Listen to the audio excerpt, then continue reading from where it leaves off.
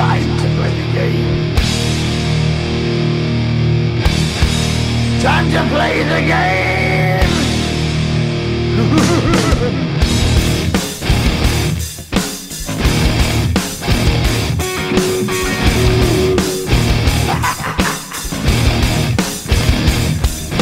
It's all about the game and how you play it. All about control, and if you can take it. All about your debt, and if you can pay it. It's all about pay, and who's gonna make it?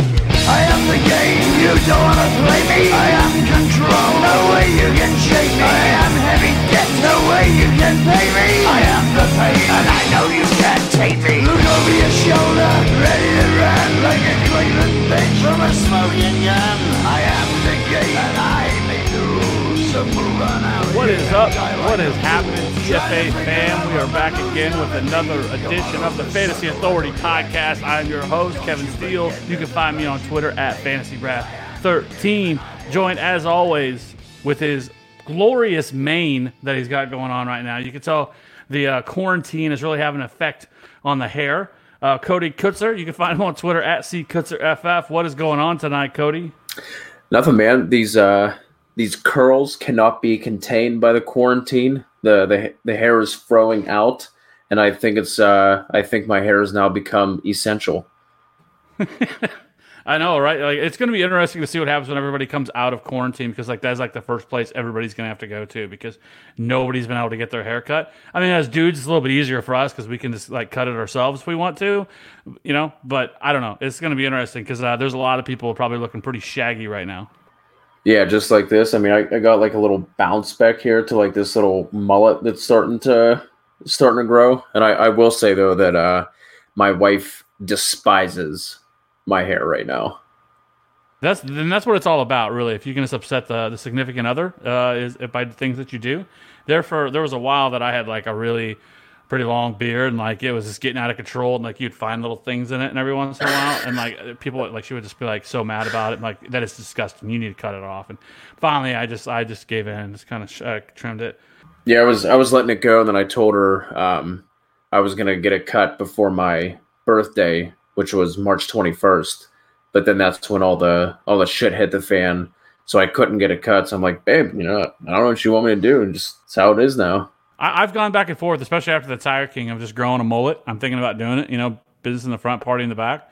So I don't know. We'll see what happens there. But so anyways, we have a pretty good show tonight. We're going to kind of dive into the rookie running backs again. We did this once already, kind of back in February, pre-combine with Travis May.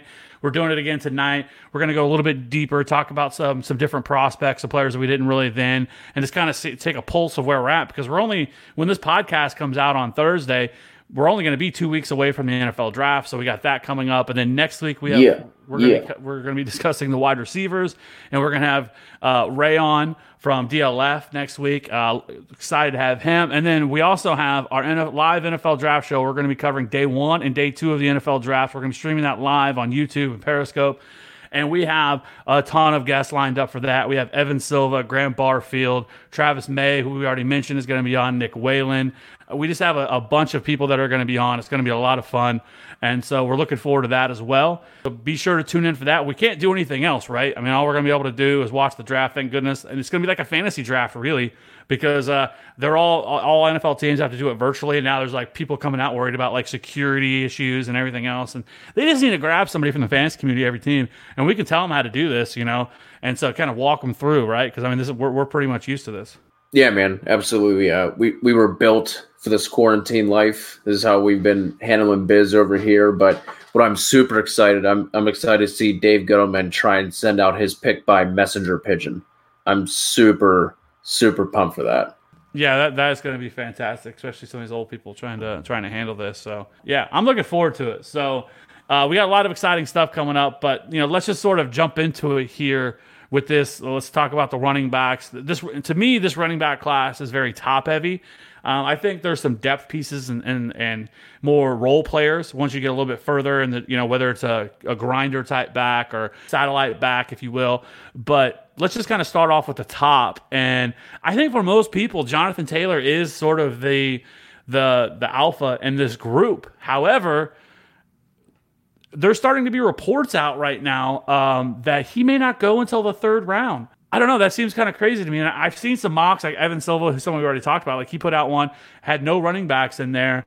And he's somebody that's really well connected. And I really wouldn't be surprised. It's not the first time we've ever seen a running back not go in the first round. But I just felt like with the pedigree that Jonathan Taylor brings to the table, that he would be somebody that a team that would reach on him. It seemed like the Dolphins, who have 3 first-round picks, or a team like that has a need. But at the same time, if you sort of look at it, there's not a lot of teams that have just like dire need at running back that you see in most years. Like, a lot of teams already have those positions filled, or they have, complementary pieces that can fill the void.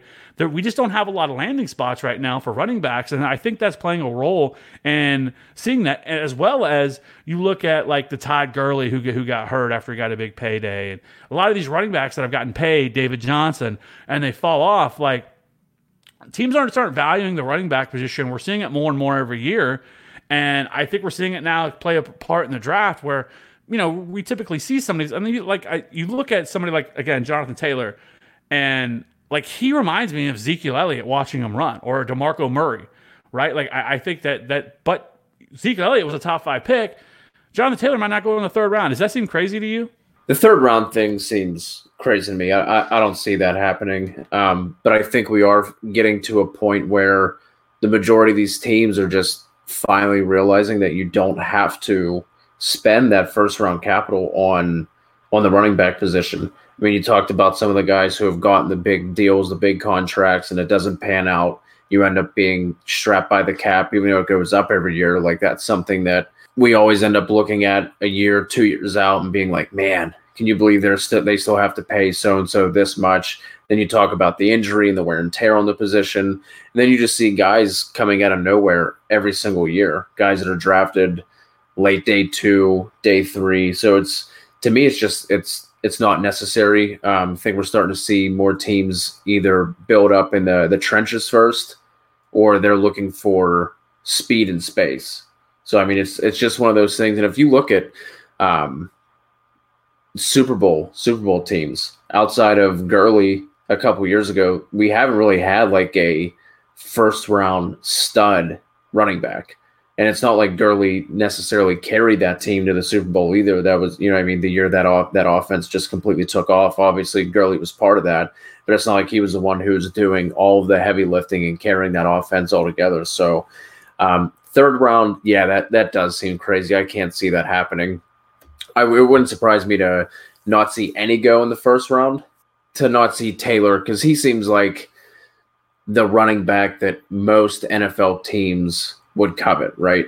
Has the size, has the production, has the build, blew up the combine. So he seems the one I think is going to be most likely to be drafted first. And I just can't see no running backs not being drafted until the third round. I think we probably see a handful go in the second round and then more in the third. But JT in the third, that one just doesn't make sense to me. But if there was maybe that's something we could talk about too. Maybe look at some like prop bets the week before the draft or something. But if there's a prop out there like over under 1.5 in the first, I'm going to take the under for sure. It's starting to look a little bit more likely, whereas before I think we thought that Jonathan Taylor was kind of a lock to go in the first. We have teams like the Bucks who are kind of in that all-win mode, or that win now mode with going out and acquiring Tom Brady. But they're a team that needs help along the defense. They need help along their offensive line. You have a team like the Chiefs who, now that they've brought back Sammy Watkins, which I don't think we've really talked about that, but they've brought back Sammy Watkins now. They restructured his deal, which a lot of people were surprised because the Chiefs needed money, right? It was just a couple of weeks ago where they had, $177 in cap is all they had. So they restructured Sammy's deal. Then they also brought back Demarcus Robinson. So their whole entire receiving core from last year is now intact. And it's funny because I saw a lot of people talking about like McCall Hardman. McCall Hardman was like flying up, startup dynasty ADP. And now people are like, fuck. Like, because now, like, I mean, I don't think he's any more valuable than probably what he was last year. He'll probably be a little bit more involved in the offense. And I wouldn't be surprised if he usurps Demarcus Robinson as the number 3 at the very least in the offense. And with Sammy Watkins inevitably getting hurt like he does every year. But I do think that there is an opportunity. Now, I do 100% believe that they need help more in corner than anything else. But I think the two the two scenarios that I could see really play out is one, I 100% believe they're going to trade back because they need draft capital. They only have 5 picks in this draft. But I could also see them actually taking a running back much earlier than I originally had thought. I don't believe that it's going to be a first-round pick at all, but I could see them trading back into the second and grabbing a running back and then maybe a corner there. So I think some of these running backs that I wasn't really expecting were in play for them could possibly be in play. So I think a Jonathan Taylor, depending on where he goes, or a DeAndre Swift type running back could be available for the Chiefs, and it is absolutely wheels up if that happens because we know how well running backs do in that system. But if you kind of look at some of the other landing spots there are, like I struggled to try to come up with like teams that just absolutely need a running back. It's basically not even absolutely, but I think they're the most likely to take a running back, and that's Tampa, Kansas City, and then Miami. And then you have a list of teams that I feel like that may take a running back, like Pittsburgh, Indy, Buffalo, Carolina, San Francisco, the Jets, the Chargers, the Rams, the Texans, and Seattle. I think were the teams that I kind of came up with that I felt like wouldn't surprise me if they take a running back, or more than likely will take a running back. A team like Carolina, for example, they've talked about they really want to get a secondary running back behind Christian McCaffrey, and Buffalo has talked about wanting to get somebody behind Devin Singletary. So I think these teams make some sense, but I think so it's going to be interesting to see how this all plays out. But with like I said, with Jonathan Taylor, it just kind of surprised me because he's just sort of he's kind of just the entire package, right? We talked about he ran the 4.39, 121.7 speed score, 122.7 burst score. I mean, he was right up there with Saquon Barkley in terms of how well he tested in the combine. And then you factor in the fact that he had 6,000 rushing yards and 50 touchdowns. Now, there is some concern with the 925 career attempts that he did have. But, I mean, the dude is just everything you could possibly hope for, and he's still young, only played 3 years. So get past him, and then so if he goes in the third round, the question becomes then where do these other guys go? I think there's an opportunity where DeAndre Swift, correct me if I'm wrong, but he just feels like the guy, in my opinion, that everyone just kind of like he's just there. But like nobody is like seems like really excited about DeAndre Swift, at least from what I've noticed, at least on Twitter, fantasy Twitter, dynasty Twitter, what have you. He's just kind of the guy that's there, and I think most people have him in their top 3 or 4. But what are your thoughts on DeAndre Swift? Like I feel like he's also a complete back, somebody that's heavily utilized out of the backfield as a pass catcher. I mean, he's somebody that they lined up in the slot and stuff like that. So I think he can kind of be moved all over the place. Now, people will talk about, he can't handle a full workload, but that's just silliness because that's just what Georgia does. That's what they've always done. I mean, he never played more than 500 offensive snaps, but at the same time, like I said, I mean, the dude is a monster, and I think somebody that people are kind of sleeping on a little bit. Yeah, man, absolutely. This is something we do every single year. Like Swift has been talked about as like the RB1 for the past year and a half at least. And then we get to this point and all of a sudden it's like we've talked about him for too long. So he's getting like pushed down for that reason, which doesn't make any sense.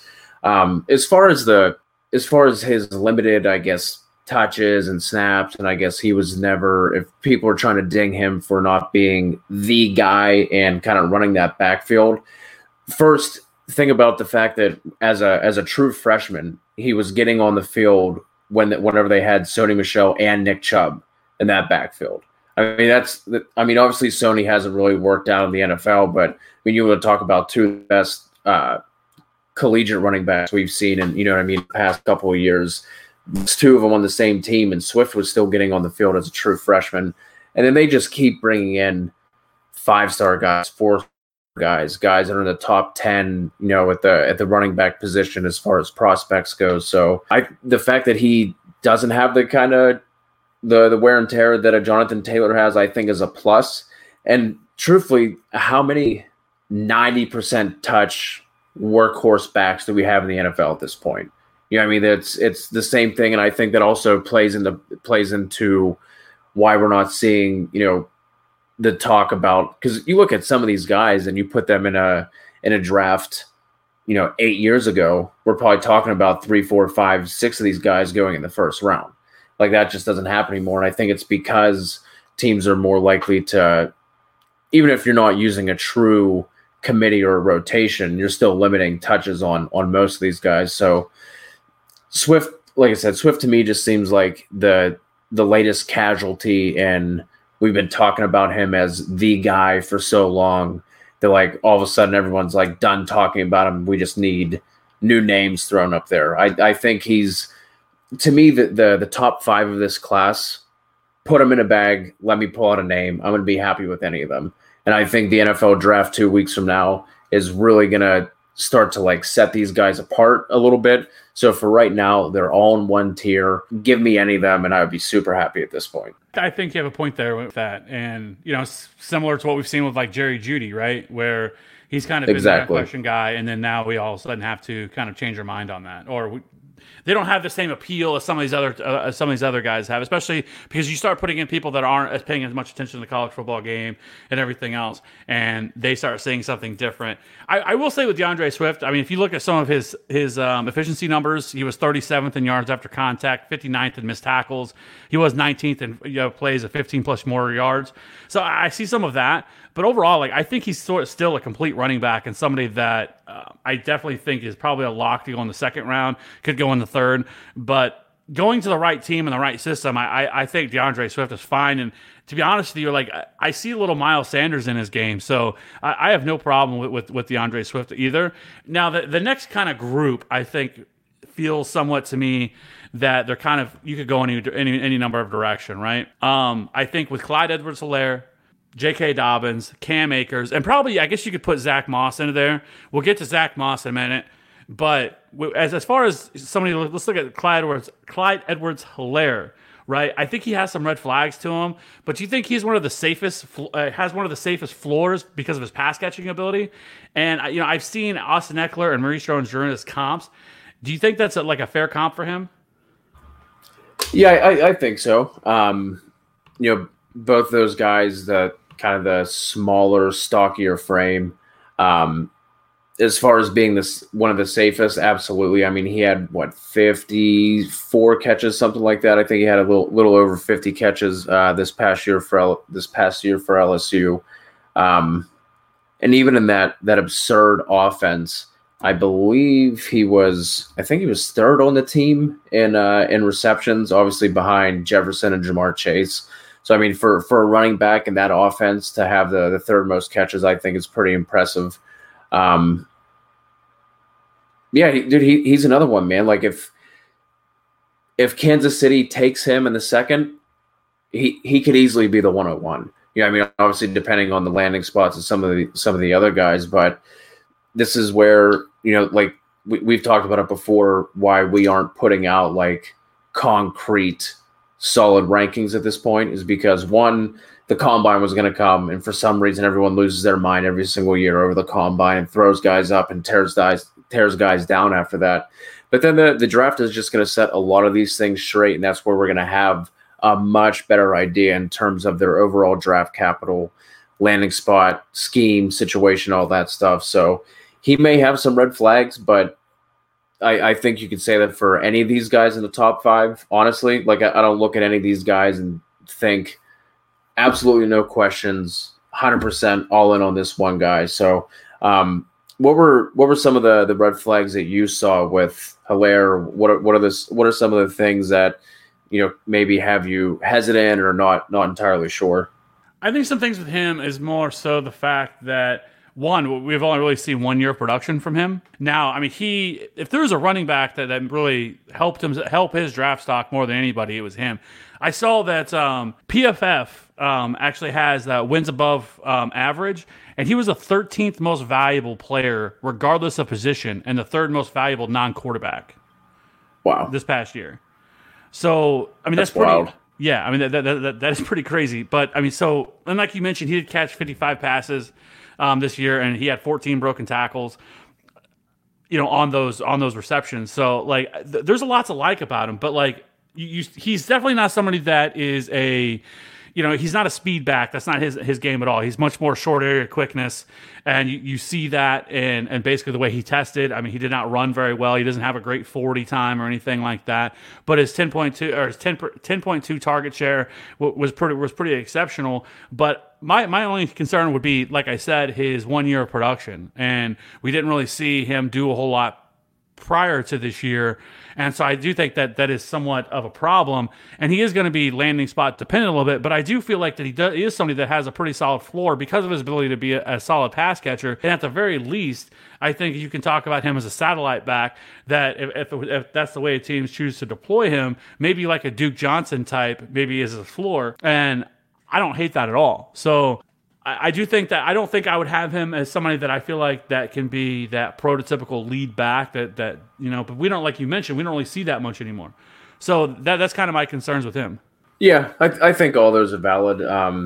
The speed thing doesn't necessarily bother me. The 40 seems to be something that isn't as important for predicting fantasy success for running backs anyway. I mean, Kareem Hunt ran like a 4.6. I don't think Lev Bell was especially crazy in the 40 or anything either. So that doesn't necessarily bother me. But I think you touched on an important point there is I think he could be like a 1A. You know what I mean? Maybe he's handling 60% of the touches and not 80%. But I could easily see him being a 1A.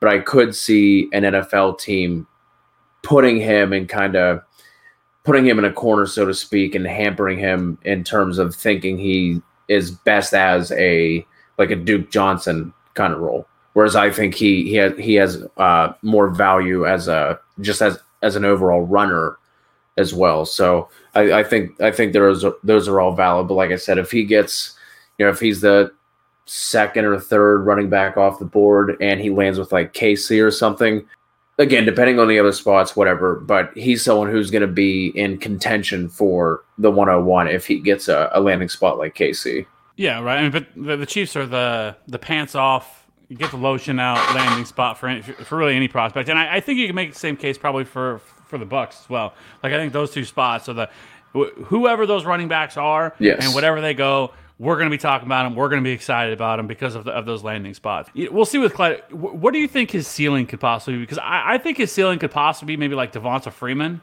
I think would be, somewhere in the range of outcomes for him. Yeah, I could definitely see that.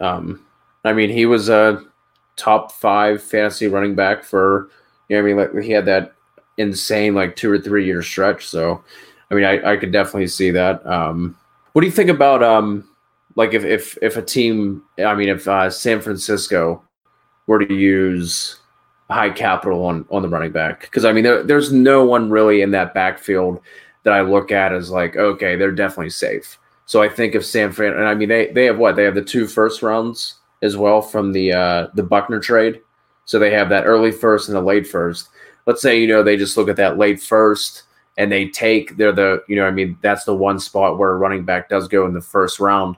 I think they could also be looked at as one of those, one of those Tampa Bay KC spots as well. Apparently they're going to bring back Jerick McKinnon. I don't know. He's been on the roster for 2 years now, but he's yet to take a snap. But apparently they're talking about maybe still keeping him around.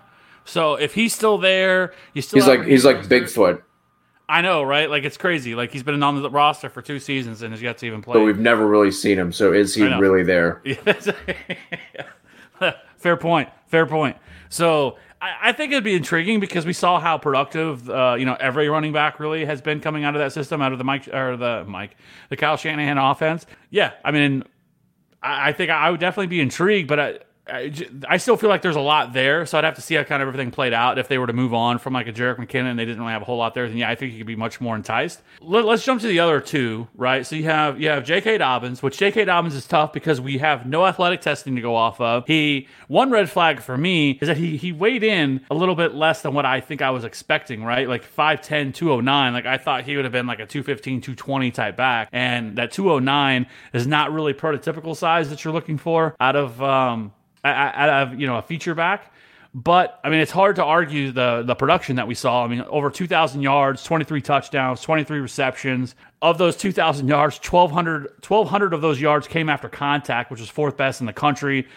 12th in missed tackles, first in carries of 15-plus yards. So, I mean, you see the athleticism. You see what he was able to do in one of the best offenses and one of the best programs in the country. That should be mentioned. However, I mean, there's a lot there to like with J.K. Dobbins. The problem is we just don't really know anything else, right? We don't know because he did not test in the combine and we've not got any pro day. So we have no idea really where he comes in. We could go back to 2016, I think, whenever just to see what he did out of high school, but that's all we really have. Does that really affect what you feel about him not knowing these things, or are you okay with it? Yeah, I mean, I'm fine with it. He has his second year, his sophomore year, I think disappointed some people, but there are rumors about an injury he was playing through, and did he pack on too much weight? Obviously, his junior year, he looked a lot better, looked more like his freshman year. So no, it doesn't bother me. I wouldn't rely on his high school testing, even though I think he came out as like the highest spark athlete from that class from the Nike testing. But if you look at what he's done over the past 3 years, I really don't have any qualms about him. I don't really have any questions. You can see it on tape. He has the athleticism. He can do it with strength. He can break tackles. Obviously, his contact balance. He has a lateral agility. He has some really nice jump cuts and things like that. So, and the weight thing, if he would have been coming out again like 8 years ago, probably would have dinged him for that. But if you look at who the RB1s were from this past year in half PPR. I think half of the guys were around like that 215 range. I mean, being at 209, like 5-6 pounds lighter than that, I'm not really going to ding him. I mean, we're seeing guys using space more often. This isn't the same NFL as, lining up in the power I formation and just slamming guys into the offense and defensive line. So would we like to see the weight a little bit higher? Sure. But that's not something where I'm going to, take him out of the top tier of running backs because he only came in at 209. So I hesitate to be like, well, he had this many carries in college, so that definitely proves he can handle the load. But I mean, I think he averaged something like 240 carries per year at Ohio State. I think he had over 300 this last year. And then, man, I wish I could remember who pointed it out on Twitter, but someone had a tweet about he had like 3 games in a row this past year where he had 30 or more carries, 3 straight games. So he handled that kind of load.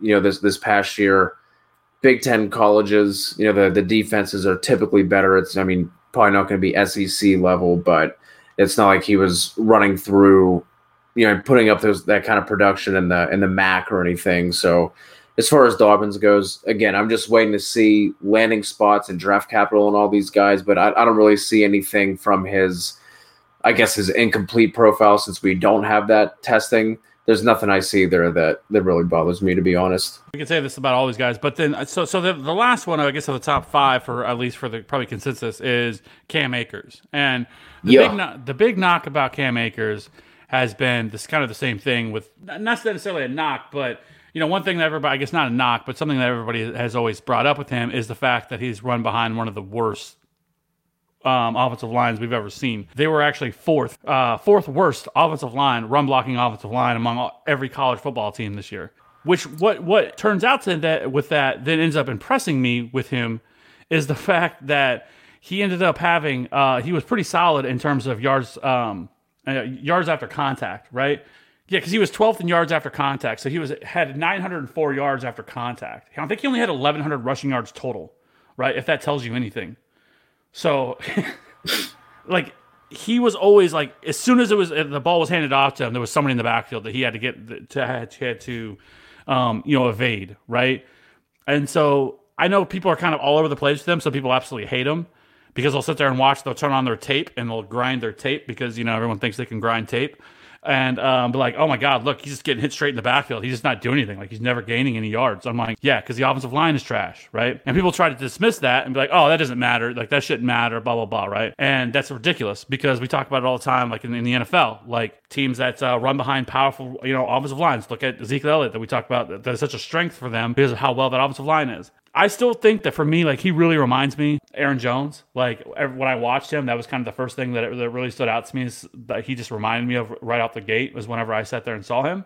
I have no problem with Cam Akers. I think he's probably a 3rd round pick, maybe a 4th round pick, but definitely probably a 3rd round pick. Again, like this is a player that like I would love if the Chiefs drafted. Like between him, I think that are realistic options for them that I could actually see them taking, I think would be Cam Akers, and then the other one would probably be J.K. Dobbins. The two that I would be most want to see go there.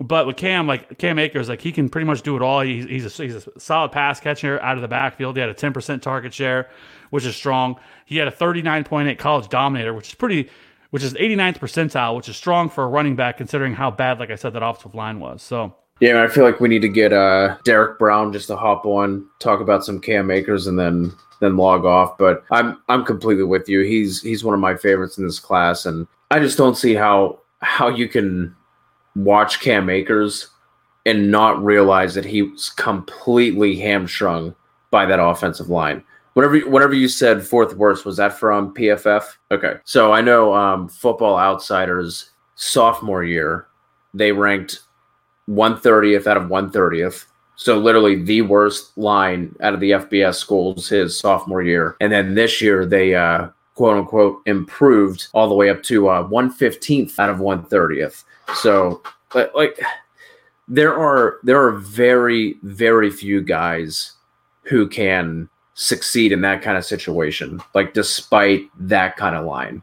You know what I mean? And whenever you look at those guys, like you're looking at like a Saquon Barkley. Like that line at Penn State hasn't been good for a while, and he was able to, you know what I mean? You're literally looking at like, you know, your quote unquote elite talents and, you know, things like that. So for me, Cam Akers, I'm still a huge fan. I think we also have to remember that he was a Wildcat quarterback coming out of high school. I think he threw for over like 5,000 or 7,000 yards or something. So he put up legit numbers as a quarterback prospect. So, and then you just look at all the absolute dumpster fire. Like as bad as that offensive line was, that entire program was just as bad during his 3 years there. Talk about all the turnover with the coaching staff and everything else. So to me, he basically just gets a pass. I don't think we truly know exactly what he can be. And maybe some people are putting him up a little too highly in their rankings just because they're enamored with the what if kind of thing. I mean, I think I'm probably going to settle on him like around like 3, honestly, for me. At least right now, all this is going to change in 2.5 weeks anyway. But Cam Akers definitely deserves to be in the top tier of this running back class. So that's kind of like the top 5. What would be your top 5 right now? Like I said, man, you could put these names in a hat, pull them out, and I'd be fine with them. It's the top 5 that everyone's been talking about. I guess if you were forcing me to rank them right now, just let me live my hedge life, Dad. Christ. Probably I'm gonna go JT at 1, Swift at 2, Akers at 3, Dobbins, and then Clyde to round out the top 5. Yeah, I think that's where I'd be. I could probably put Dobbins 3, but yeah, I mean, 100%. I'd be right there with you with the rest. So I think we're pretty close. Now you could probably wad it up, throw it away here in a couple weeks after the draft happens, and then we find out where all these guys are heading. And that'll pretty much wrap up the top 5 discussion for this week. Be sure to tune in later in the week where we'll be releasing the second half of this podcast, where we're talking about guys like Keyshawn Vaughn, Zach Moss, Darrington Evans, Eno Benjamin, a lot of guys like that. Antonio Gibson, who seems to be a pretty hot name right now because of his athletic measurables and stuff like that. So if you want to, check that out later in the week. Actually, when you're listening to this podcast, we're only 2 weeks away from the NFL draft. Again, next week we have Ray Garvin on from DLF. He does excellent work. We're going to be breaking down the wide receiver group, and then we also, like we talked about, we're going to be doing the live draft show with a ton of guests. So that'll be a good thing to check out. And also, we are going to be launching a TFA Listener Dynasty League. If you are interested in that, it's just going to be a startup. That'll be a lot of fun, kind of pass the time.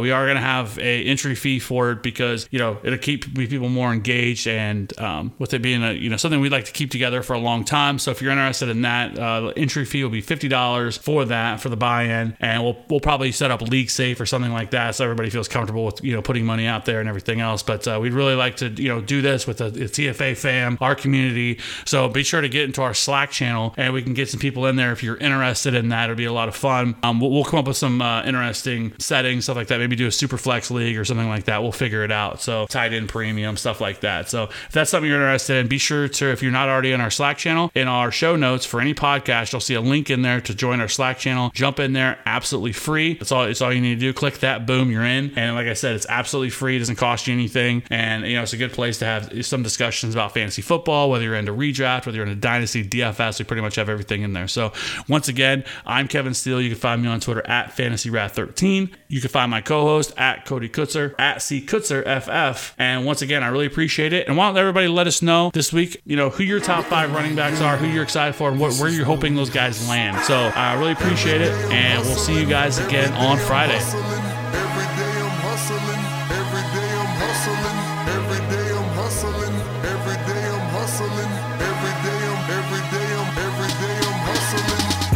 Suckers think you're tripping with, yes, I'm the boss. 745, white on white, that's Rick Ross. I keep them wide, I keep them long, I keep them fat. I keep them coming back, we keep them coming back. I'm in the distribution, I'm like Atlantic. I got them pretty things flying across the Atlantic. I know Pablo Noriega, the real Noriega. He owe me 100 favors. I ain't petty player, we buy the whole thing. See, most of my homies hustle, they still do their thing. My roof back, my money ride. I'm on the pedal, show you what I'm running like. When they snatch black, I cry for 100 nights. He got 100 bodies, serving 100 lives.